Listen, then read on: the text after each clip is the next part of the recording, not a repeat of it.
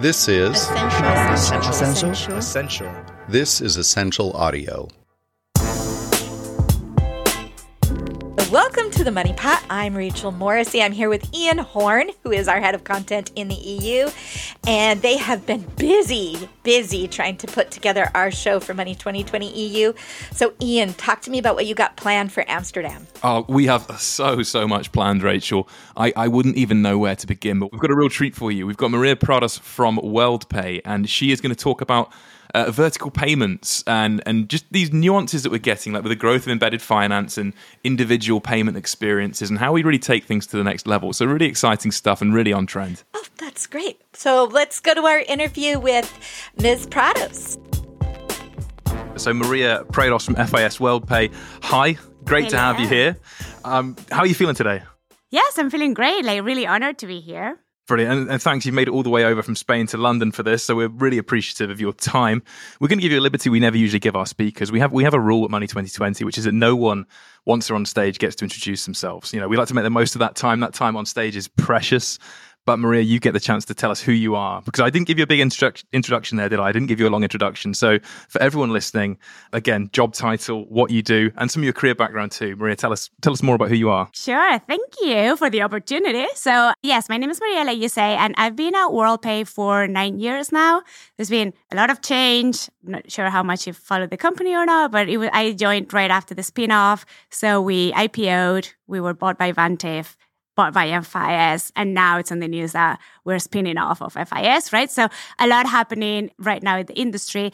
What I do is I look after vertical and go-to-market. So as I said before, it is very important that we really understand our different verticals. And because we work, especially with global enterprises, we work in a very complex industry, which is the payments industry, as you know.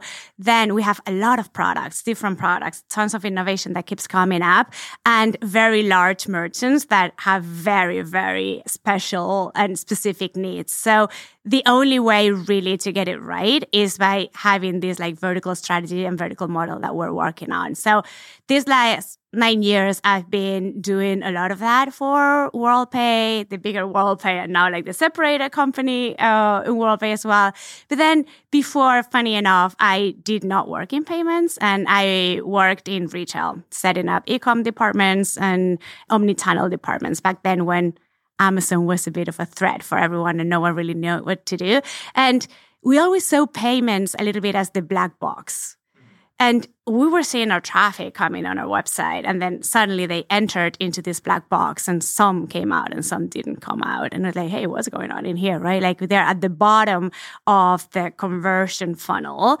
Anything that we can do, 0.1% improvement that goes directly into the bottom line, while we were spending so much money to drive traffic to our sites. So that's when we started thinking hey, there's something in here that either not right or not working well. So I actually did a lot of work with WorldPay back then into getting more into the analytics and how things should work. And that's when I had the opportunity to move into the dark side, I guess. Dark side. Is it the dark side? Is it really? It is not, right? But for the merchants, sometimes it kind of is, because hey, you're seeing all of our data and I need to see more. You need to tell me more of what's happening. How do we improve? How do we increase the conversion rates? How do we decrease the costs and things like that? So my job now, my team's job, is to make sure that payments become that strategic kind of discussion with everyone around the table, because it does make an impact for all of our merchants. Yeah, I love that. So you saw the value of what you do now in a previous role. That's essentially... Definitely. And I knew nothing about it. So it was hey, just open all of the doors. We should be accepting any time of payment. Obviously, I know that we can't do that anymore. Brilliant. We're looking at, this year's theme we've got is now and next. We want to focus on the things that are big today, but we're also looking to the future, right? All those exciting, crazy things that are going to form Money 2020 in 2033 rather than 23 as well. So imagine I'm sliding you a big bag of money. I don't do that very often. I should make that very clear. And you're able to invest half of it in a company that you have to sell in a year. The rest of it, you invest in a company you're selling 10 years from now. I'm going to come back to you at the end of the interview, but just think about that one. Let us know what they'll be, and then we'll see what you're going with for your now and next. So let's go into your topic a bit more. Let's go into verticals. And one that you look at gaming. I mean, obviously, there was a huge influx in gaming during the lockdown, but generally speaking, it's a massive growing market. I mean, I've certainly gotten involved myself. I don't think many people get involved in our line of work without having a bit of a nerdy side, do they? So I've been, joining the masses on that. But you've recently released the Global Gaming Payments Report, and I'm really intrigued to know what you found from that. So what are the key findings? Yes. So first of all, like you say, on lockdown, we saw an increase on gaming, right? Gaming is a very large part of our book, and we work with a lot of gaming operators across the world. Everything moved online, not only on gaming, and all of the different verticals, right? So online casinos and online poker was kind of like the big thing during lockdown. There's also a little bit of the not that positive story, as like the land casinos were closed, and like the sport books, there was no betting on any sport event, as those things like were dead, right? But at the end, it was kind of like a bit of a positive. But the thing about gaming is that, and especially for us, that we only work in regulated markets. So regulation is at the heart of everything that happens in gaming.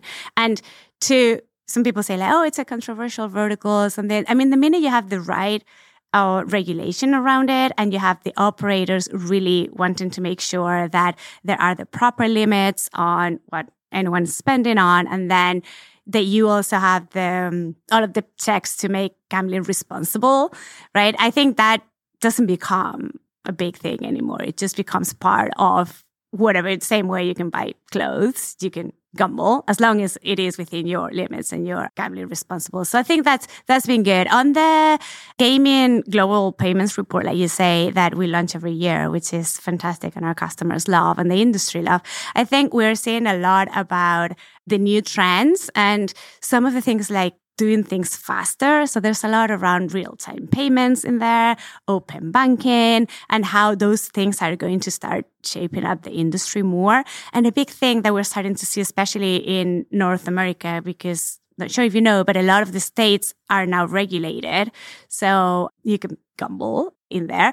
And big things around like this omni-channel experience, right? So how these face-to-face casinos want to do much more in the digital world with like digital wallets. And that also allows the operators to have more control over like this responsible gaming, because now you identify one person, they're playing in here and in this other channel and not in the other one. So the more everything goes digital, the more visibility there's going to be. And I think the better the industry is going to get. Yeah, let me jump in on that question actually as well, because the online security aspect's huge. And there's so many areas to it. As you say, there's gambling protection to make sure people don't behave against their own best interests. And there's also, if you look at gaming, I'm sure anyone who's got young children will probably have a lot of concern over the ease of which microtransactions can be made and things like that. So how do we, facilitate this growing world of gaming payments and at the same time keep things within the realms of safety? What's going on there? Yes. And I think, like we said, regulation is key, but also making sure that everyone has that conscious of growth for the sake of growth is not really going to land anywhere.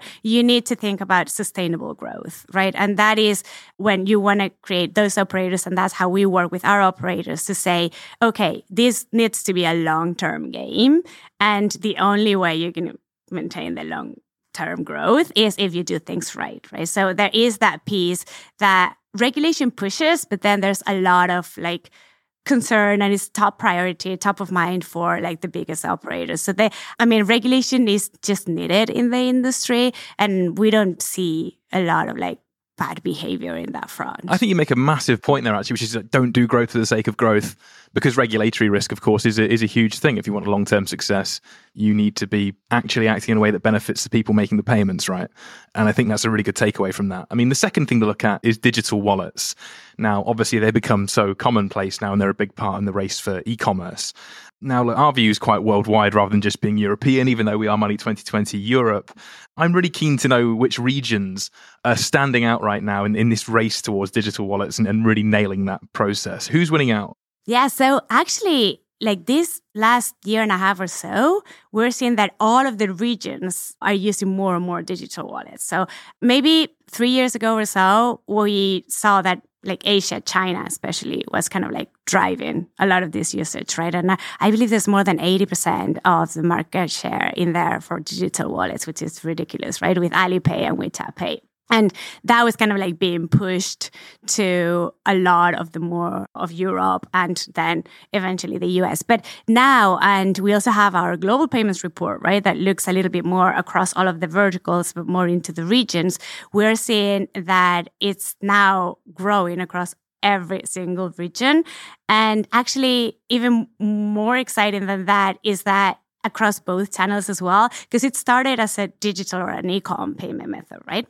And that's where we were seeing most of the growth, but still point of sale, there was still a lot of cash, card payments. Now it's also like 1/3 of the payments happen with a digital wallet. So you're seeing that this consumer is just used to really the simplicity and the security that the digital wallets have.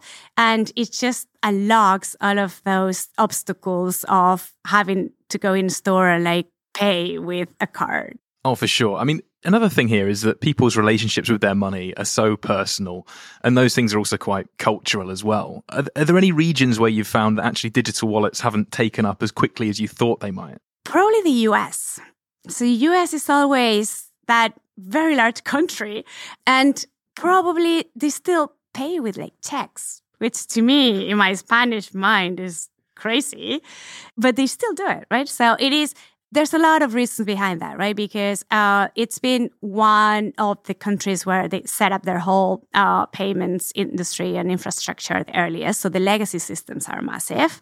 So someone like a country like China that just skips a technology generation and goes completely online with like a cell phone, they don't have to overcome all of those legacy things that the US has, right?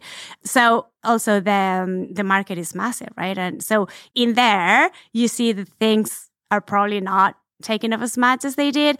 And then, but this year's now we're seeing tons of very, very strong brands like Apple Pay or Google Pay and anything, all these big wallets in there that are just really now getting the phones up to speed and just making it so much simpler that then the market is just starting to grow.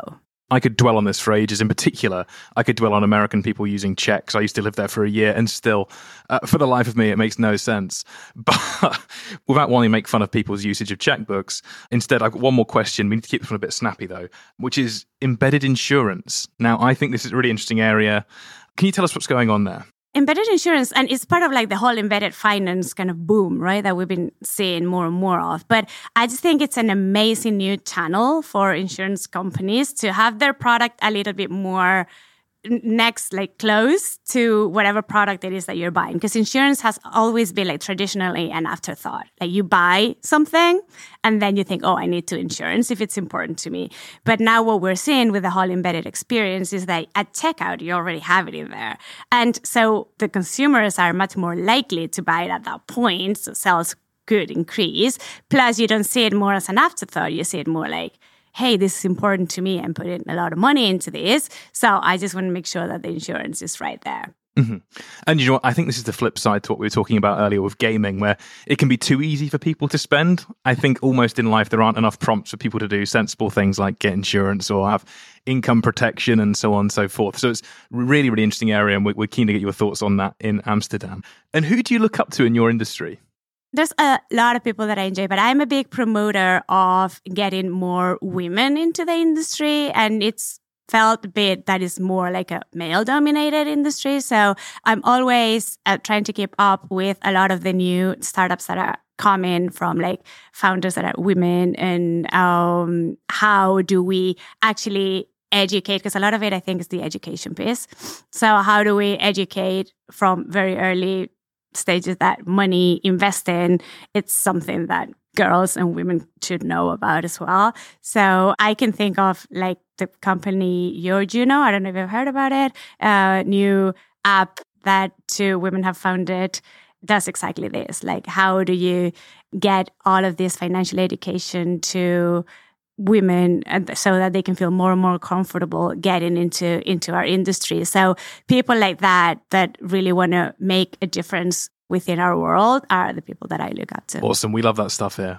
Whose LinkedIn should we blow up after this? Is there some person who you could recommend we all look up that we would really learn a lot from following?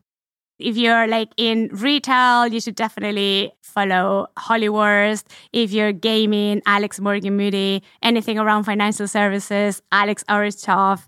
And government or utilities, telco is Jeff DeLong. And then airlines and travel is Thomas Haldorf. Perfect. See, that's what we're doing here. We're making people's LinkedIns really, really pop. And I'm only charging a small amount for that service, by the way. Okay. Go on to the next part of this. I'll put it on my T&E. So you're going to be speaking on stage, of course, as we mentioned earlier. What 3 takeaways do you want the Money 2020 audience to leave with? So I think it's very important to look at user experience, right?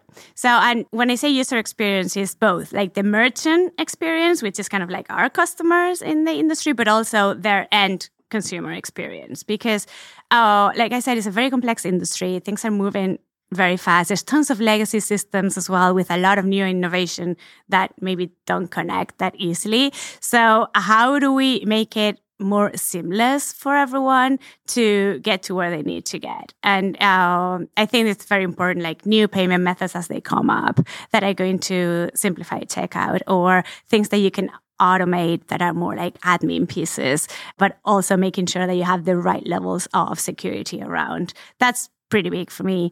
Probably the second one is around digital transformation. And we've talked in the gaming space, but same thing for retail, right? Like, how do you get those omni-channel kind of channels and go-to-market pieces together? And how does it become seamless for the end consumer to end up paying at any point, anywhere, at any time, really, right? So it's no longer a 9-to-5 job. It becomes like 24/7. And then the third one, kind of linked to a little bit of the insurance piece that we're talking about, is that all of this big embedded finance. So it's that we're seeing a lot of non-financial companies entering into the industry, which I actually think is fantastic, because we're just growing an industry that was already large is now becoming even larger. So how do we partner with those big merchants to make sure that they have everything that they need at that point of checkout to offer the best solution for the end consumer?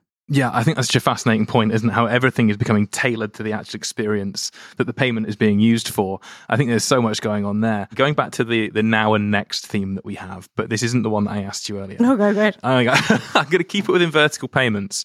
What's the big thing right now, do you think? And then building from that, let's go 5, 7, 8 years down the line. Is there something that you think will become big in your sector that maybe might surprise us? But let's start with now. Okay, so I feel like there's been a lot of now and still is now, like meaning a lot of the topics that we've been talking for a while are still here because we haven't really found the perfect recipe, right? So things like we're talking about before, like the whole digital transformation. COVID definitely helped, right? That pushed our industry and everybody's industries, 3-5 years forward in just like a year and a half. But still, there's a lot of things that we need to overcome, that we need to make sure that it becomes more seamless. So I think that's still a now. We're still starting to see more of like this embedded finance, embedded payment space. I think that is a big thing at the minute. We're having a lot of conversations with our customers about this. Like, how do we partner better to offer these services? And I love that because it doesn't become more like a customer-provider relationship anymore. It really is a partnership because it's like, hey, I want to build on this. How do I do it, right? New business models like marketplaces, right? Like now it's just growing like crazy. So especially in retail, we're seeing a lot of retailers and massive ones like Walmart, right? And those that are saying, well, you know what? I could actually reduce the investment I have in stock if I can open up a marketplace, and I can also help a lot of newer brands come through my website. So how do we build? That has tons of implications for payments, for example. So how do we build that together? And so I think that's kind of like the now. The future, I like to be very, very futuristic, right? Like, so things like the metaverse, I mean, I am obsessed. That is crazy. And the use cases are very obvious in some verticals like gaming, right? So who wouldn't want to just play in this amazing new world? But then you definitely don't want to take your headset or whatever it is to go and pay somewhere. So you just want to buy your stuff while you're there in the experience, right? Which would be great. But I think it has also a lot of implications around other verticals like education and ed tech, which is kind of something that I love, as I said before, with my kids. So imagine that when you need to learn the Roman Empire, that I was actually learning with my kid last week, funny enough, you could actually see it. And you could be like in Rome and then go in the Colosseum and see like all of this happening. They would just learn it like this rather than have to read and repeat everything that had happened, right? So I think the applications in all of those pieces are amazing. And there's a lot that needs to happen, but I'm really excited about that one. Oh, me too. The metaverse is like, we could talk about that for hours. And at one point, I think all the characters are going to have legs as well, which is quite exciting. Yes. But without making too much fun of it, I happen to think it's a massive opportunity too. What do you think the payment rails of the metaverse are going to be? Yeah, so that's a great question, right? Like we've been discussing and we've been doing some demos with more like virtual reality, so kind of like first step to the metaverse. And how does that actually, first, how does it feel comfortable for a shopper to pay, right? Because payments also has this security thing around it all the time. So even if you make the most secure kind of payment checkout process, if the shopper doesn't feel that it's secure, it's just not going to work. And just a funny stat, we did a lot of research and thought leadership around this. We found out that on the checkout pages, when our customers have like this log icon at the checkout, the conversion increased. And, that doesn't mean anything. Just like a designer really adding it into it. Yeah. So I think that piece is really important. So the user or the shopper or whoever it is in whichever vertical or the player needs to feel comfortable making that payment. So that's kind of like step one. And then the other piece is more around how does it operate, right? So you could think that like blockchain, for example, is just the obvious one where it could work. But and then we've also made some kind of like things where you actually put in virtual reality, you get a virtual card and you tap it into one like card press machine, whatever it is, which is silly again, because it's all in reality. And then you push it through a cardinal present rails. And those things just start to get exciting because there's a million different ways that you could do this.